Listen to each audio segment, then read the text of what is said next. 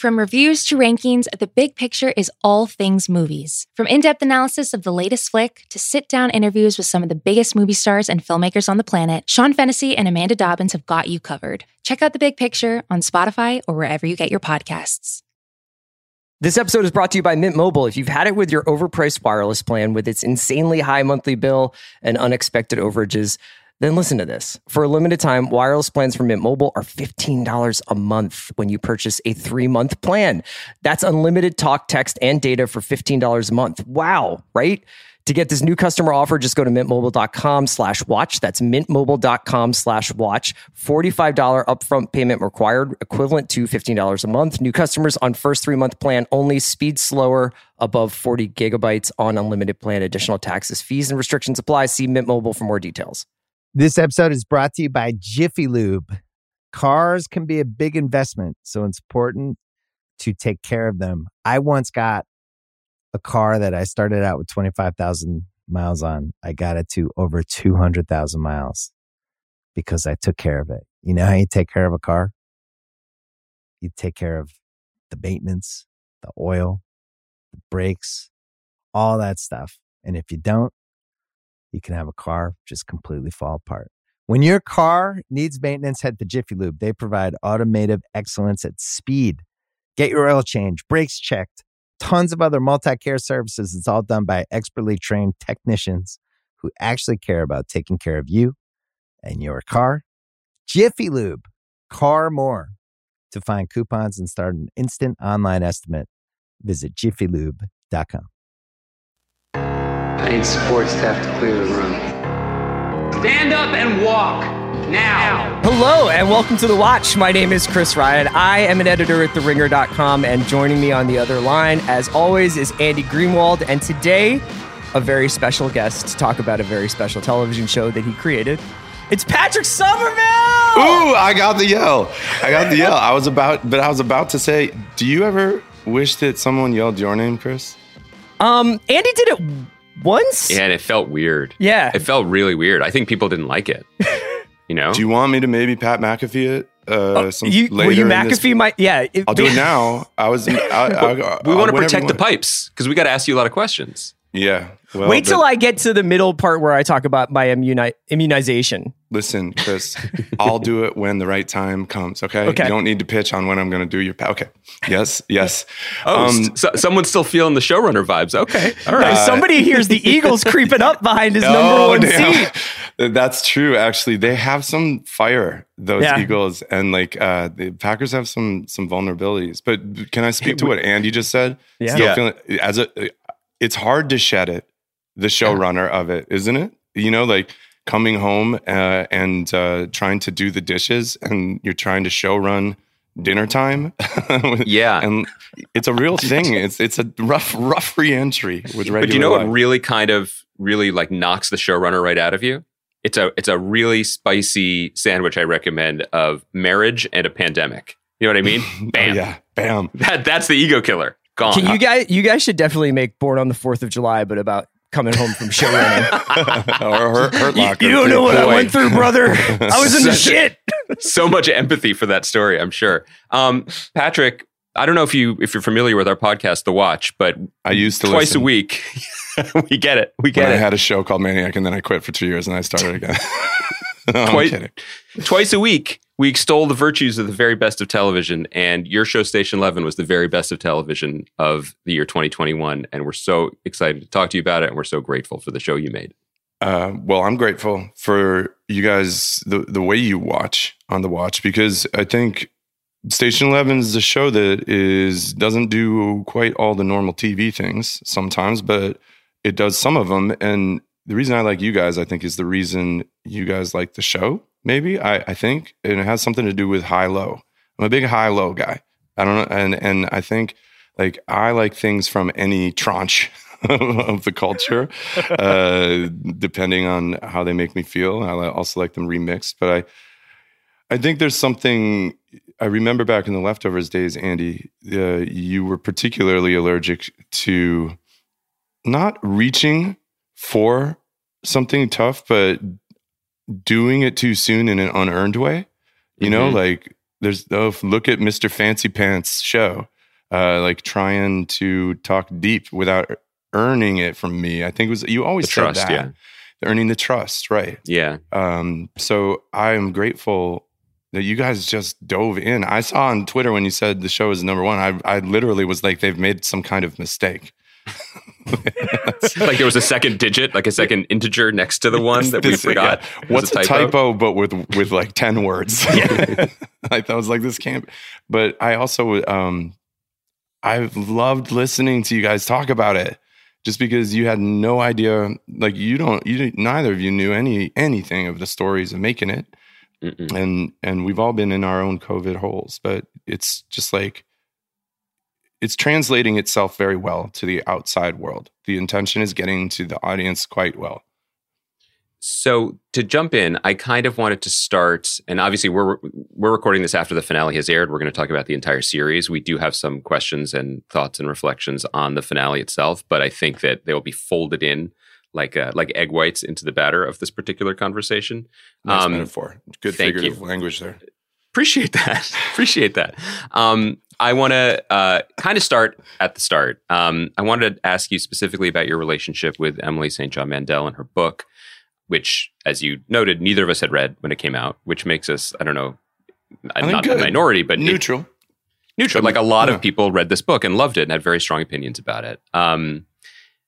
For you, coming off of Maniac and considering that we were already, even pre-pandemic, living in a fairly dystopic time, what was it about the book, your relationship to the book, that made you want to devote, ended up being more years than you anticipated, but to devote years of your life to this type of story? This story. It's funny because I called Emily from my Maniac trailer when we were almost done shooting, sometime in 2017, late 2017 in New York. I had heard just through my manager, I was going to go do a general with this producer, and he was like, by the way, this is the guy who got Station 11. And he said that to me because I had always been tracking, like, what's up with that book? Yeah. And I knew, because I loved it. I loved it when it came out. I knew Emily barely. We had met for a day and read together at a bookstore in the outskirts of Chicago that 4 people came to. We had joined forces in order to insulate ourselves from exactly what happened. And you guys will appreciate this. Emily remembered, and I had forgotten. It only said Emily St. John Mandel on the sign when we got to the store. And one of the bookstore employees came with a Sharpie and it said, "And Patrick Somerville," wrote it into the sign and misspelled my name. It was a full on the puppet show and Spinal Tap situation. And 4 people came. It was sort of just like the brutal life of a mid-list author for both of us. And on the drive, I drove her back to O'Hare, and on the drive I was like, it's impossible to support a family or ever have a house or take care of a baby or anything being a writer of literary fiction, I think.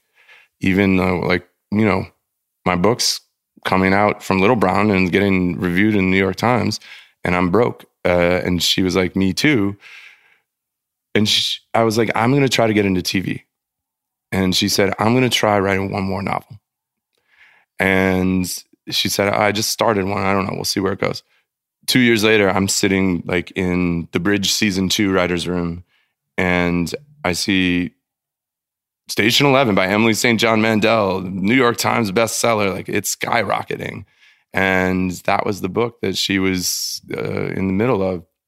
So we had this kind of beautiful, weird one-day experience, and both went our separate ways. But when I was in New York in that trailer, I had heard that the movie version of Station 11 was in what we call development hell. A lot of money spent on a script that wasn't good, the rights holder not. And I was like, I want to go have a meeting with him. Scott Steindorf, producer. Stone Village is his production company. And I went, and I said, this can't be a movie. There's too many people in it that matter.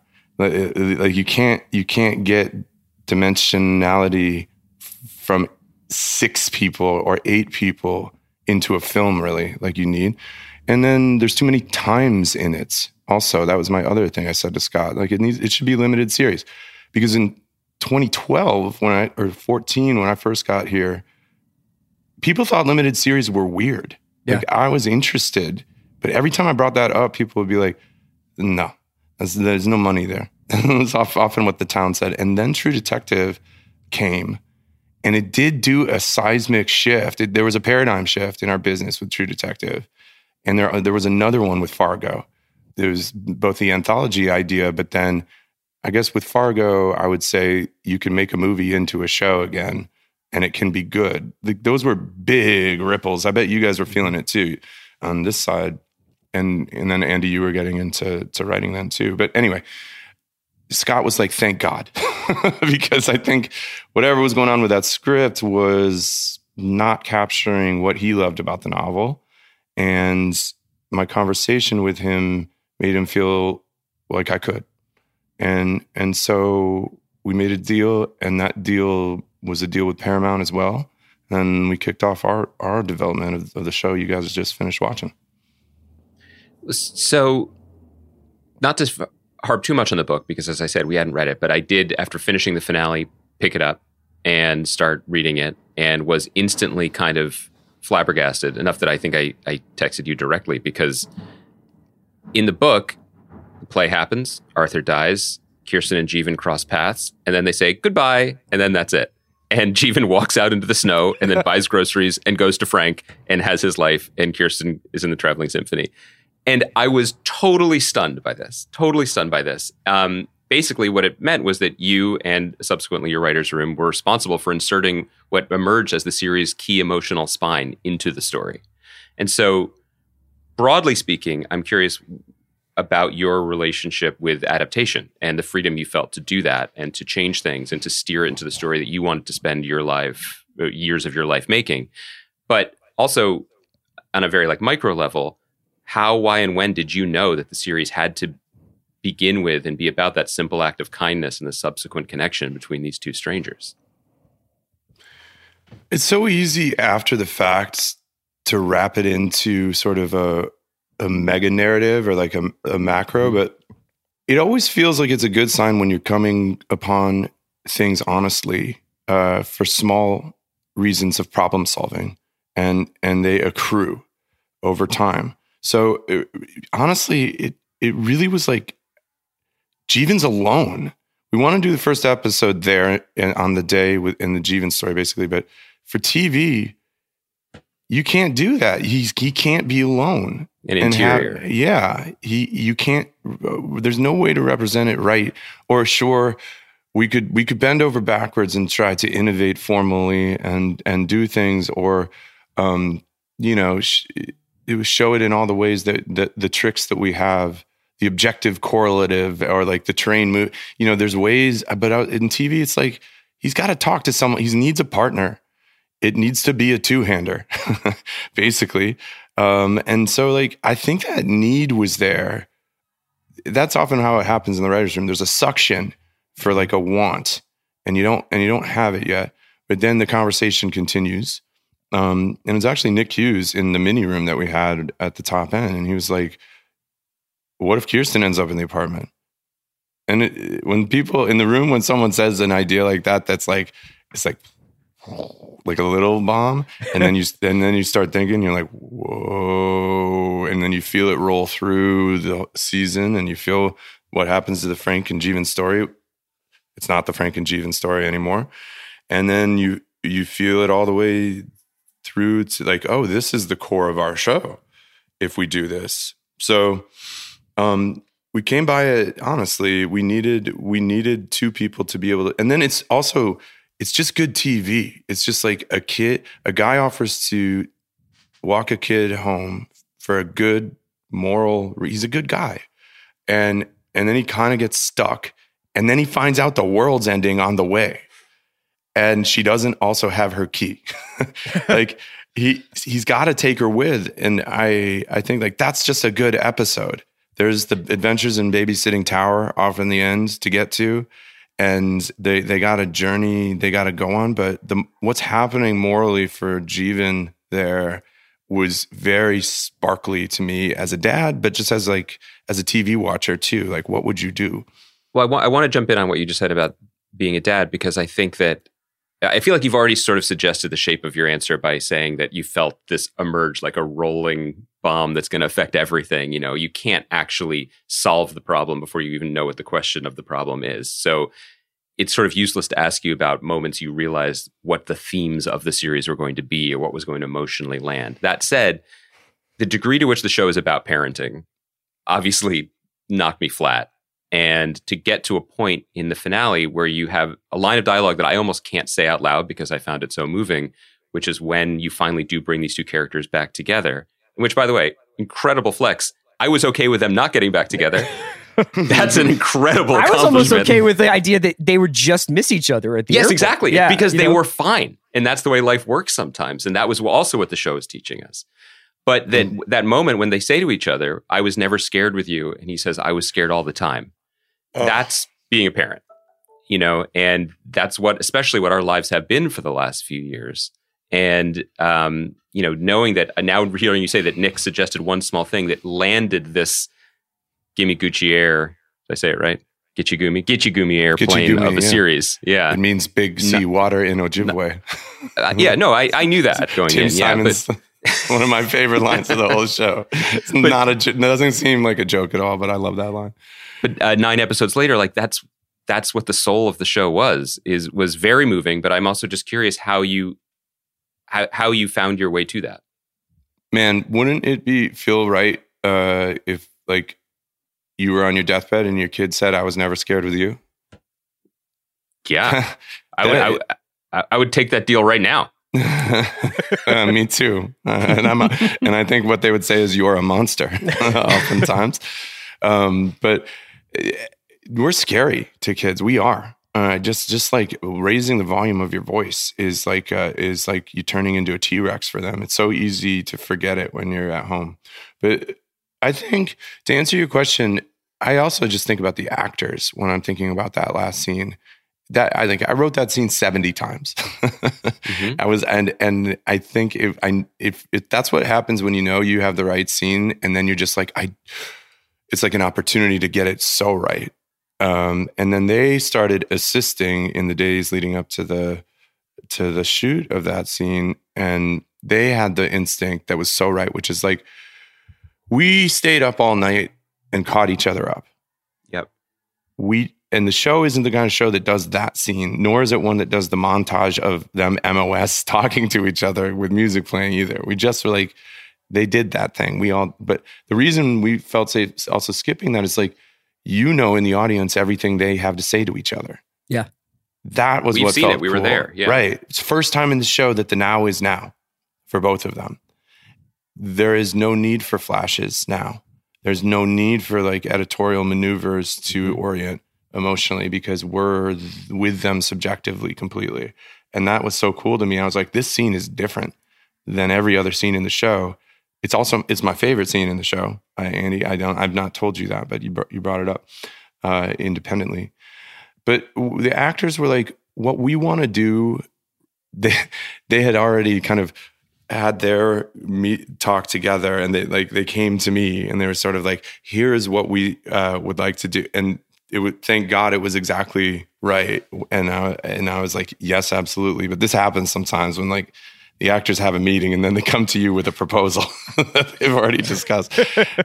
This one was, Coach, we've decided. Yeah. And then we should hook and ladder offense. And there's a version that we're not asking. Yeah, right. Which is another thing. But Mackenzie and Himesh are the best. And they're so smart. They're so literary. They're so kind of writers and readers themselves. And they were like, we want to throw it almost all away. And I was like, exactly. Good. Yes. Silence it. We want to play the silences. And we were like, not quite mumblecore, but almost more like jumping on rocks across a river. Like each one, like the yo-yo line is important. The one you said, Andy, is really important. The one that absolutely kills me is when she says you walked her home. Mm-hmm. Ugh. And I wasn't there on the day that day. Our editor, David Eisenberg, just realized it yesterday while we were sitting, and I was like, holy fuck. When she says that, she takes a beat before she says it, and she looks off. And I always thought, that's because she was about to start crying and she was collecting herself. I think she actually is about to start crying and collecting herself. But he was like, no, she's looking at the symphony. Her eye line, she looks left toward that part, that where the wagons are headed. And then she says, she's looking at them. And I was like, oh my God. And then our producer, Jessica, who was there on the day, was like, yeah, that was obvious when you're there on the day. She knew that always. It's so funny. But I didn't know that until 8 months later. Emotionally, it captivated me either way. But that speaks to, I think, Himesh and Mackenzie's deep conceptual understanding of the show. And that's not always true. And sometimes it's because someone's only with you a little bit. And sometimes you've lost an actor, and sometimes they don't care, and sometimes they don't get it and they're doing it anyways. And then sometimes they're your partners. When you talk about this show, you obviously sound very affectionate. There's a lot of warmth in the way you talk about the characters and also about the actors. And I was wondering whether or not, going into the finale and watching it, it's a very, very benevolent finale. You give a lot to these characters in the last episode. And was there any push-pull within the writer's room or push-pull within inside of you that was like, I want to bring Miranda back. I want to have this moment with Clark. I want to have this moment for Tyler. Versus what does the story need to be, and what would this world actually give them? This world that we've created. You're saying did I ever think this is too much? Yeah, This is breaking story law somehow by giving too much. I didn't, but I thought I was wondering whether that was a conversation. Yeah, for sure. Because just to give you some context too, I was the kid in Dungeons and Dragons when I was DMing that gave a wish to everybody at the end of the adventure, too much treasure. I did that all the time. Too powerful of magical armor. Yeah. The reward is too gigantic. I think it's because I'm a giver.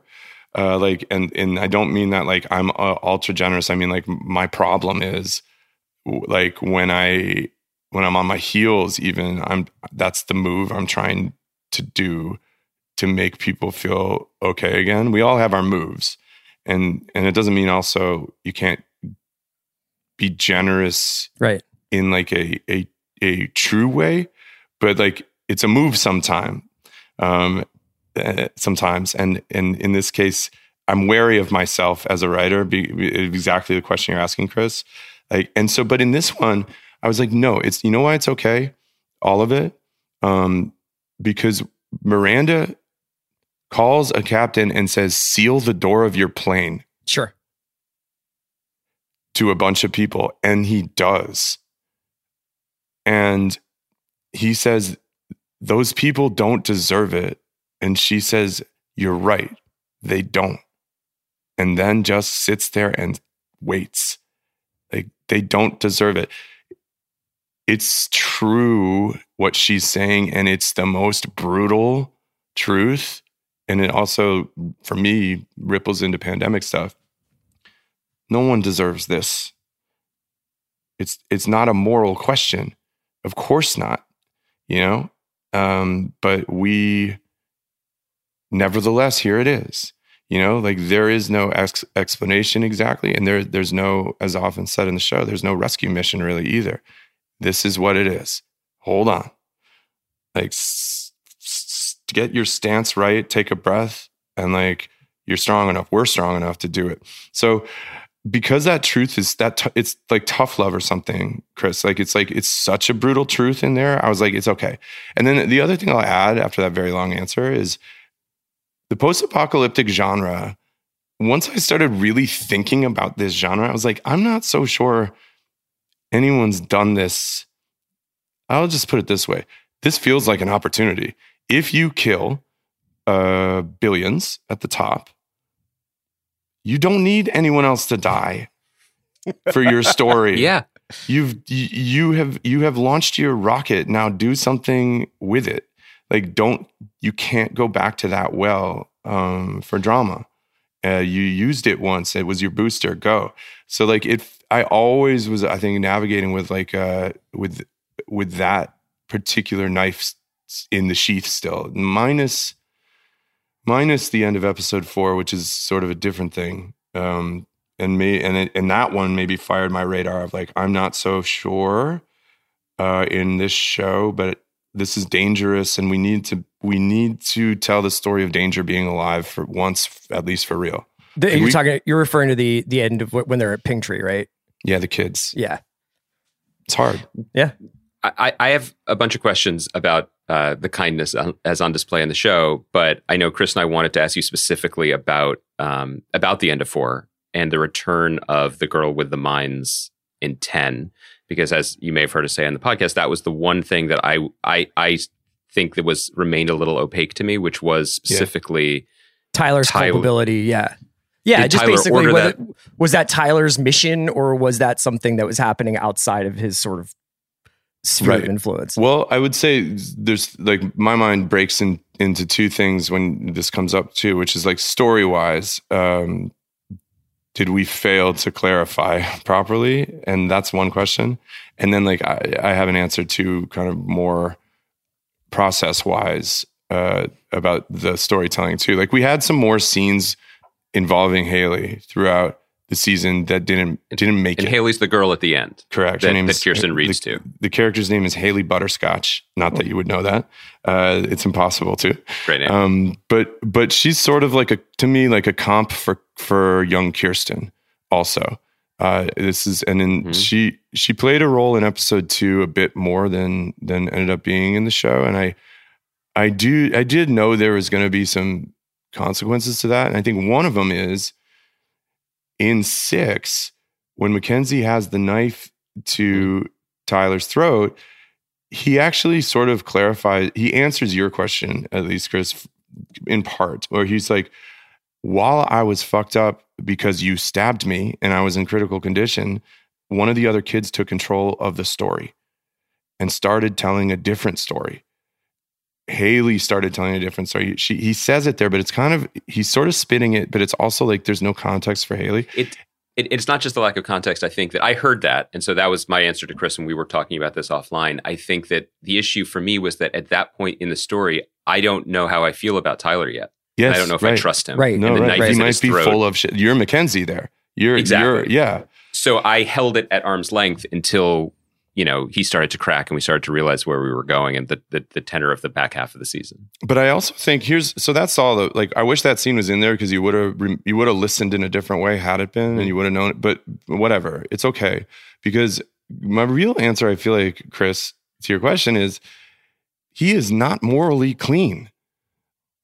Just because a person repairs with their mother does not mean they are innocent of all charges. Oh yeah, right. You know what I mean? And I'm not. Yeah, this is more sort of about. I don't know. When they walk away at the end, you see there's thousands of kids out there, which means what Cody said was right. The undersea is scale wise way bigger than we may have suspected, and throughout episode 10, there was maybe an army out there with mines waiting to come in, depending on what they heard from their leader. And what they heard from their leader was, we're all good. I got my mom We destroyed back. the karaoke. It's fine. Well, I crushed it on stage. I delivered a pretty fucking insane. Danny just killed that monologue, and it makes me cry. But also, I got my mom back. Like the kids, he's been saying there is no before, and now this guy walks out with the before, with his arm around the before. So but it'll be a rough tribal council, I think, for the undersea tonight. But like, come on in, guys. What I was saying, it's so Max Fisher too. He's like, I was in a hit play. Yeah, I'm okay now. But I think like what it means though is like, I am such a cynical human about institutions. Like this is how corrupt institutions get founded. That people who are not morally clean, with more power than they probably know what to do with, who are human, sure, but maybe have it in them to deploy their powers for bad as well as good. He's going to start a church. He is definitely on his way to go start a church. with this holy book, like they're going to do this shit again. Probably it's going to recreate itself, the bad thing to the kids. You can't just say, oh, I got stabbed. Because you made the whole system. Yeah. This episode is brought to you by Mint Mobile. If you've had it with your overpriced wireless plan with its insanely high monthly bill and unexpected overages, then listen to this. For a limited time, wireless plans from Mint Mobile are $15 a month when you purchase a 3-month plan. That's unlimited talk, text, and data for $15 a month. Wow, right? To get this new customer offer, just go to mintmobile.com/watch. That's mintmobile.com/watch. $45 upfront payment required, equivalent to $15 a month. New customers on first 3-month plan only. Speed slower, above 40 gigabytes on unlimited plan. Additional taxes, fees, and restrictions apply. See Mint Mobile for more details. This episode is brought to you by Cars.com. When you add your car to your garage on Cars.com, you'll unlock access to real-time insights into how much your car is worth. Plus, view its historical and projected value to decide when to sell. So when the time is right, you can secure an instant offer from a local dealership or sell it yourself on Cars.com. Start tracking your car's value with your garage on Cars.com. This episode is brought to you by State Farm. You might say all kinds of stuff when things go wrong, but these are the words you really need to remember. Like a good neighbor, State Farm is there. They've got options to fit your unique insurance needs, meaning you can talk to your agent to choose the coverage you need, have coverage options to protect the things you value most, file a claim right on the State Farm mobile app, and even reach a real person when you need to talk to someone. Like a good neighbor, State Farm is there. This episode is brought to you by Visit Williamsburg. In Williamsburg, Virginia, there's never too much of a good thing. Whether you're a foodie, a golfer, a history buff, a shopaholic, an outdoor enthusiast, or a thrill seeker, you'll find what you came for here and more. So ask yourself, what is it you want? Discover Williamsburg and plan your trip at visitwilliamsburg.com. So, returning back to some of what you were saying before about being a giver and about the kindness, I found it, especially in regards to the Jeevan storyline. I mean, this was the tenor of the show overall, and I did wonder if there was a motto written above the writer's room door about being kind to each other, being kind to these characters, which I so appreciated. But specifically, everything about our last 10 years of watching TV has taught us to pick up certain signals and certain signs. And there is nothing in the first 9 episodes of Station 11 that suggests that Jeevan is going to be blessed with anything other than, maybe being torn apart by a wolf or something terrible that's lurking out there. And not just the kindness you showed the character, but the very, very specific, trippy, almost incredibly, surreally beautiful needle drop of creep while a dozen women give birth in a furniture store scene that you, and again, this is something I found out after the fact, that you guys came up with from whole cloth, I found really, really noteworthy and really notable. And I think that ties into also what you were saying before about no one deserves this death, and Miranda says it, like that is the nature of not just our lives always, but what's been brought into focus over the last few years. We don't deserve this. We got to deal with it. And sometimes the way we can deal with it is with kindness or humor, right? And to bring that back to childbirth, and this is something I was saying on the pod last week about it, it's just like, that's something that I'll just use I statements as a dude, entering into parenthood. That was a sense that I had to learn, and I'm still not very good at, which was the sense of it's coming one way or another. This baby's coming. So you could choose how you react to it, but it's not a question of whether you deserve it or you could stop it or let's pause and think about it. You know what I mean? Like there was a yes, I do. There is a kindness and grace that you brought to that episode and to that story that I just found so moving and noteworthy. And at the end of this monologue praising you, the question I would like to land on is, how did you get there? I guess. How did you get there in that episode with that grace note for Jeevan in the penultimate episode where we're used to George Pelicanos killing people on the wire?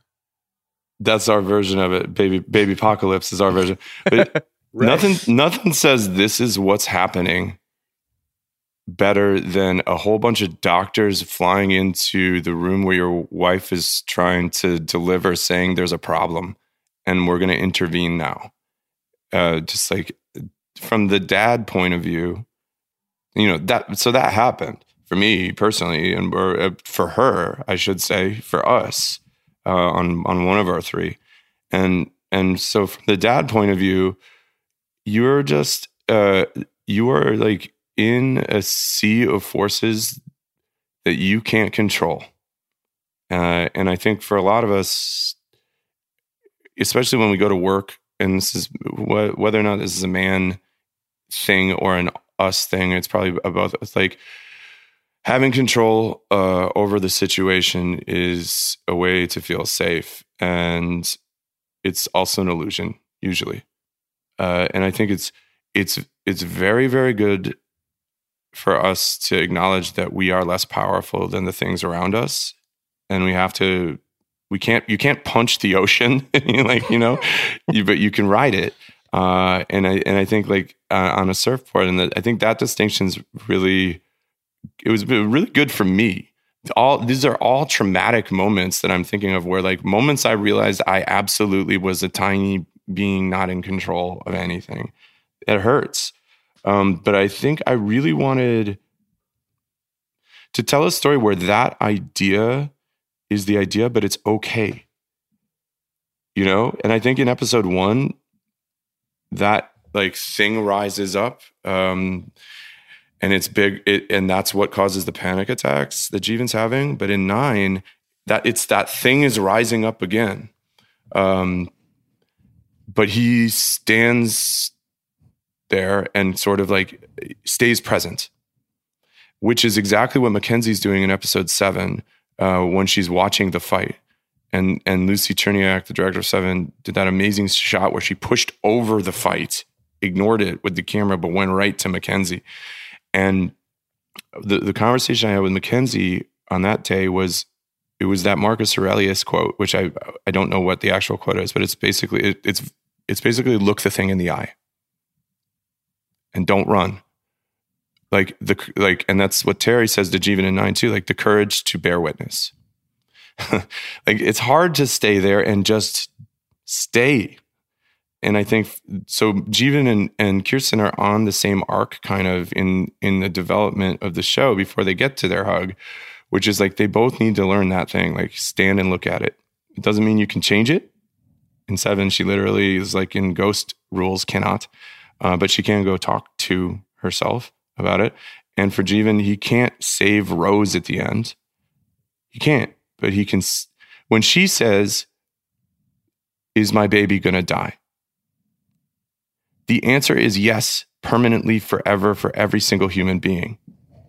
It's always true. Yes, eventually, but he, for the first time, looks back at her, and I can see Himesh playing it. He doesn't answer because he thinks like Terry's giving him the nod, and he thinks probably the answer is yes. But there's compassion in not saying it, and saying. He says you're helping. He's just being there, listening, being together. Like there's really, I don't know. I think the morality of the show is getting born in there too. At the end of 9, or being demonstrated clearly, and I think Jeevan is being born in that scene somehow. The human we meet at the end of the episode. But this is where Andy, your question was about. It started in sort of the dad area, but just like how scary that is. But like, stay, acknowledge you can't do it. You don't know how. Figure out how to help. Even saying how can I help is annoying. Figure out how you can help and do it. Like that's sort of what the show is trying to do. So like if that was the guiding principle, all that I just said, like that's how it happens, I guess. Or that's how I hope you feel versions of that in the different episodes. But I think it evolved from the storytelling, and then we'll talk. The crossboard was such a mindfuck. We shot so out of order. But I think this show ends up having these like kind of more realized elements of itself earlier than usual, because we shot 2 last. We shot episode 2 last, like we sort of, it's a weird spread of what we knew and when. I want to ask a little bit about texts, because this is the thing that kind of I really would chew on after every episode, is just thinking about the relationship of characters to the performance of Hamlet, the text of Hamlet, but also like what their kind of understanding of literature or music would have been throughout this experience. And something that Andy and I talked about last week that I wanted to get your feelings on was, Station 11 is kind of this malleable thing that's in these people's lives. Like we never get like a page by page, like here's what happens in this book. And it's obviously this sort of labor for Miranda, but it's it means two different things to Kirsten and Tyler, although it also means the same thing. But I was wondering, like, Kirsten has, I think, kind of almost like a classical education in her life. Like she gets to be around great works of theater and music, and is you made raised. This point. It was so smart. I had never thought of it. But I was curious. But like, what is Tyler's relationship to like education? And is he almost like this, looking at it as like folklore and like he went to trade school? But he's like, but at that point when he's just University of Life, when she's like, that's not what it says, and he's just like, it doesn't matter. But she knows you feel she's right there, right? Yeah, like, she knows it because she's a pro, and she's an actor. And she's off the book. She knows her lines. Yeah, but and I think though, like you hit Chris on that idea, and I had never thought of it, and I think Mackenzie's playing it, but it's so right. She kind of went to like McAllister, she went to one of the great books schools. I don't know if McAllister is. What's that one? Like that, we know in the college, it's like, we don't do anything, but you read the canon all day, every day. Yeah. That's sort of what her education was, right? She's read every Shakespeare play and performed every one and talked it out and argued about meaning. And like, she has a Western education in humanities. And so for Tyler, it's like, he has one book, not all of them, not 32 plays. He has one, and he read it compulsively as a 12-year-old and then burned it. So he only has his memory of his book. I guarantee you that's the only book he's ever read before he picks up Hamlet, or watches Hamlet, I should say, in 2, but then reads it again in 10. He is a one text person, and he also is forgetting it. And he's also riffing on it and changing it, and he's sort of not aware of it. But I think like his comp though, Chris, is like alone in the woods, terrified. And like, I think we know he found Rose.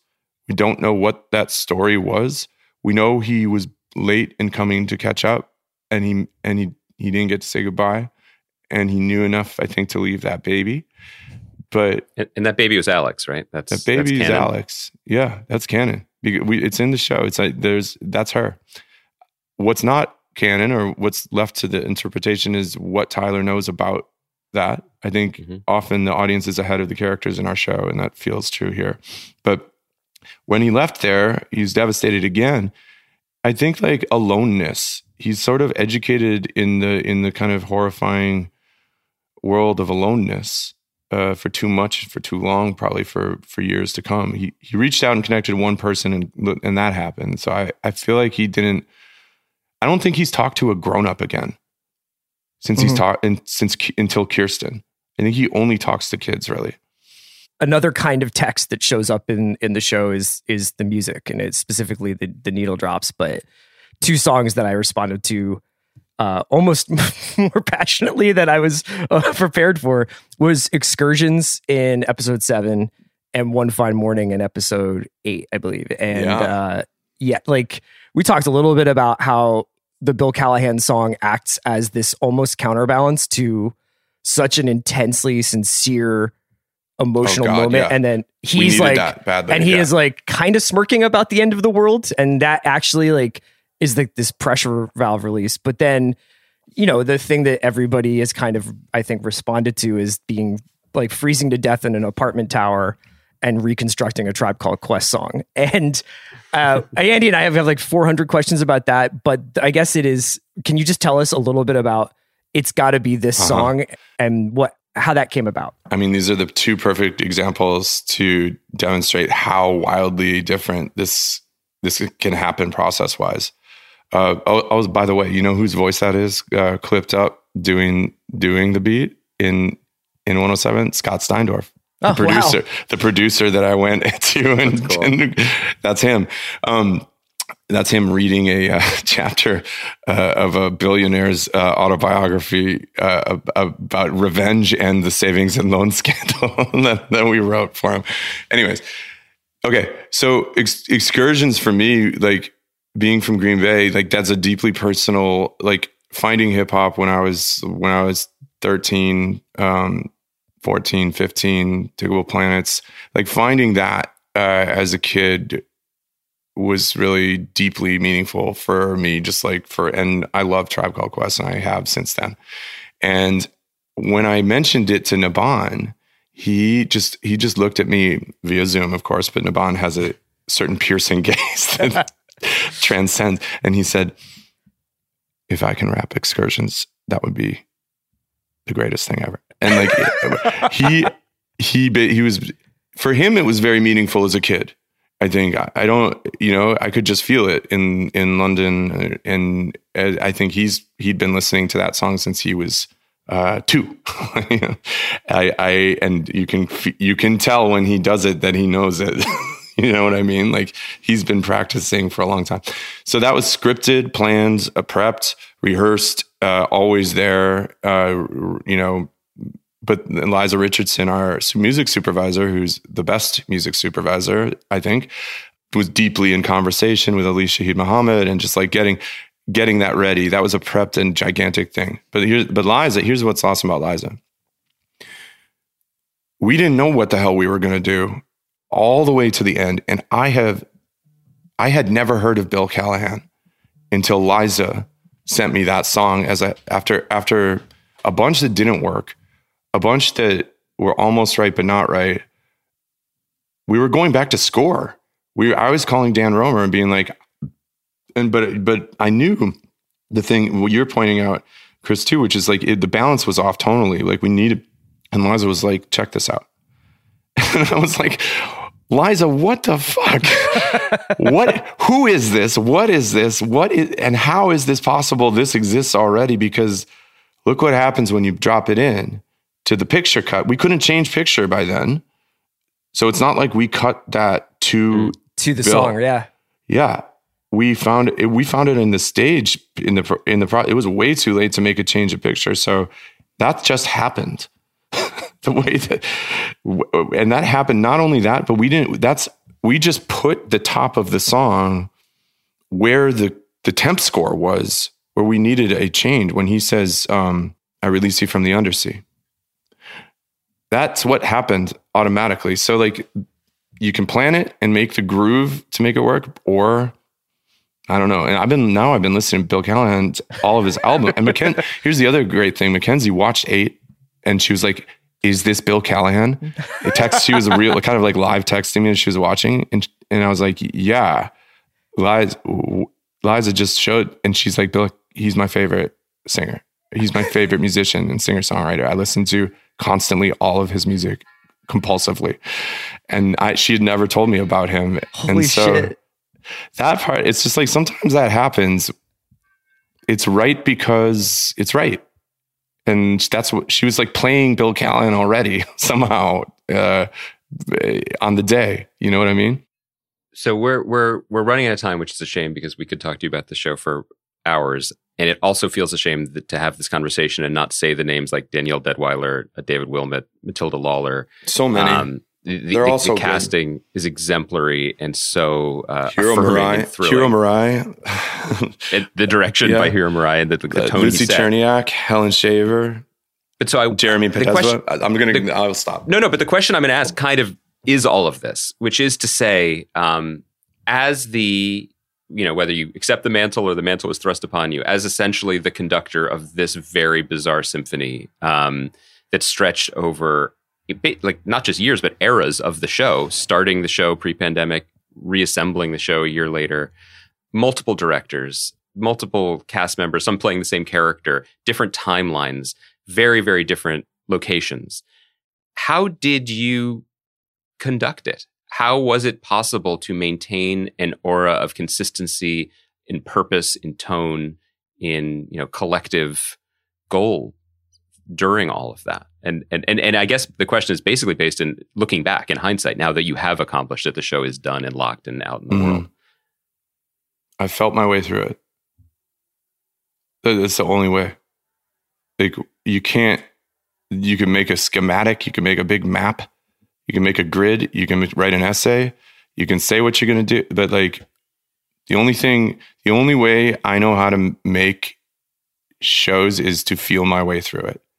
And it's a feeling. And that's the same in the edit. It's the same on the day. It's when we're working it out. But like, that's scary. And I think when I was younger and less experienced in TV, I was afraid to say that I was feeling my way through, and I didn't know.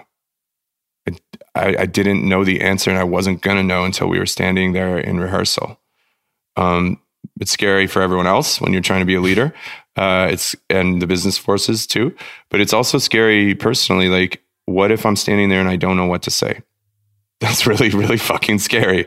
Because there's like 30 people standing there looking at you, and you're supposed to know the answer.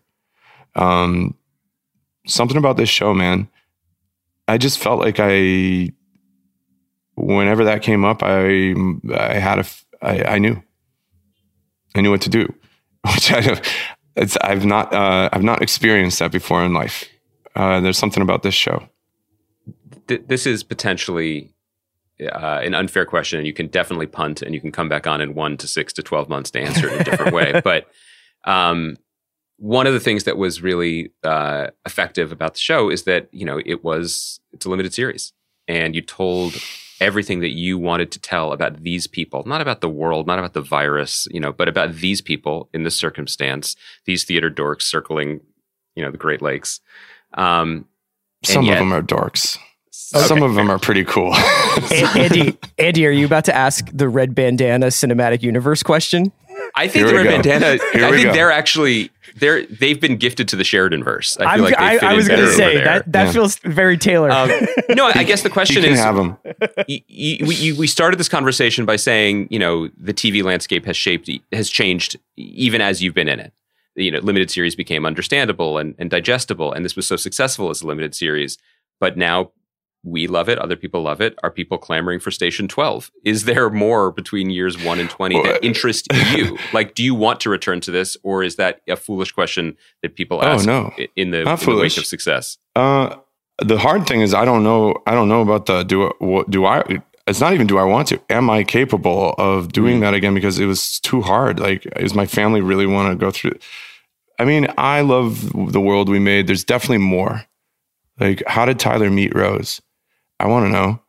What's the church look like that they make? Like, I'm curious about year 25 and year 5 and watching Matilda Lawler grow up and be 17 and play Kirsten again. Like, that's cool. I think we need a little time. The thing that I'm really curious about, though, is Miranda and Danielle Deadweiler's. What happened in the 13 years between the time she burned down the pool house and came back to see Arthur? She had to start again. But she's been like, I would watch a whole different show. Yeah. That was Danielle Deadweiler in the lead. Perhaps there is some IP out there that could contribute to that as well. We'll see what happens. But can I say one more thing too about the? I've talked about it to in different places, so I forget. I'm scared to sound like a dick when I say I knew. I'm always care, but I actually would rather say that because it's felt true. But the reason that I've been saying, or I can say that to you guys and your millions of people who is that the days I didn't know, there was someone next to me who knew on this show. There were so many days I didn't know, but there was always someone there who did, whether it was Danielle Deadweiler on day 3 doing the monologue at the end of 3. That was day 3 of our shoot. Out of order, the second scene of episode 3 we shot when she went to the pitch in the boardroom and did that. Danielle was the showrunner that day. Mackenzie was the showrunner on all the days that I didn't know what to do. A lot of the scenes in 10. Jessica Rhodes, our producer, was Hero was, our editorial team was. Like, there were a ton of days I didn't know. But we built such a good team. And Helen Huang, our costume designer, Ruth Ammon, our production designer, there was always someone there. If I went down, someone could say, this is what we're doing. That happened a lot. You can't make a show without that. But like, this is a special team. There was so many people who spoke the language of the show by the end. Christopher Ryan! Patrick, man, thank you so much for joining us. Thank you for making this show. Can I come back like S-Mail? Yeah. Can I come just like shoot the shit? Whenever you want. The door's open. You've been busy, by the way. I have been quite. Yes. I'm a Vail. Yeah. We should now find some spots for you on Ringer NFL. Oh my God. Can we you can do some Devontae Adams propaganda. Because the thing is about Sam, like Sam just wants to come on and talk about TV. Like that's what he wants to do. I feel like maybe you want to talk about other things. I want to talk. I'm going to the divisional game at Lambeau in 2 weeks. I'm going with my family. But I'm gonna mic drop right now. My grandfather is the architect of Lambeau Field. Holy shit! Holy shit! We have really good seats because I would hope so. And his firm and this is so great for my grandpa who's long gone, but he was a good dude. 45-yard line, section 18, row 30.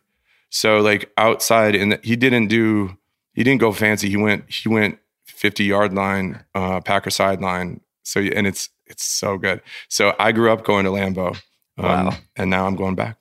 So you didn't mind all those blizzards on set. You didn't mind. It always fucking sucks. It still fucking sucks. Every time. That's the thing. It's awful. Winter's terrible. I had Showrunner. I was like, get me the heated core vest with USB battery powered heating things in it. I was in full diva mode in Canada. I think that now that you have some downtime, you could do a little investigation of like why the kid from Green Bay made a show in a Canadian blizzard. Like you need the White Lotus deal. You know what I mean? Like you need to make your next 3 shows at resorts. But like, has getting back into sports been like your palate cleanser? Like to get to you know what's so crazy? I know we got to go, but the day we started shooting was January 12th, 2 years ago. And the Packers made the NFC Championship game the last 2 years.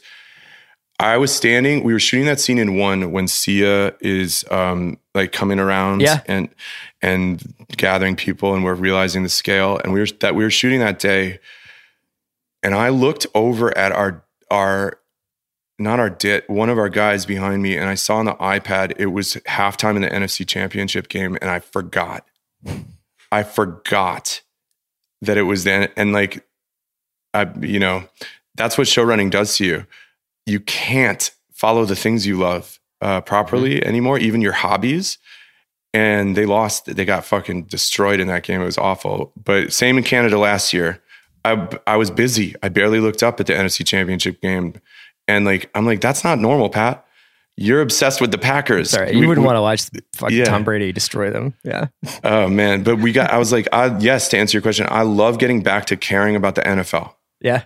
Because like, it feels like balance. You need balance. We all do in the pandemic, but yeah, I'm paying attention this year. Well, man, thank you so much for joining us.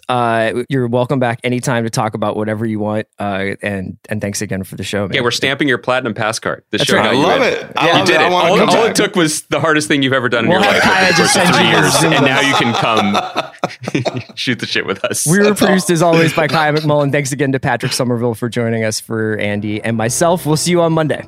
Thanks, everybody. Thanks for having me, you guys. You guys are the best.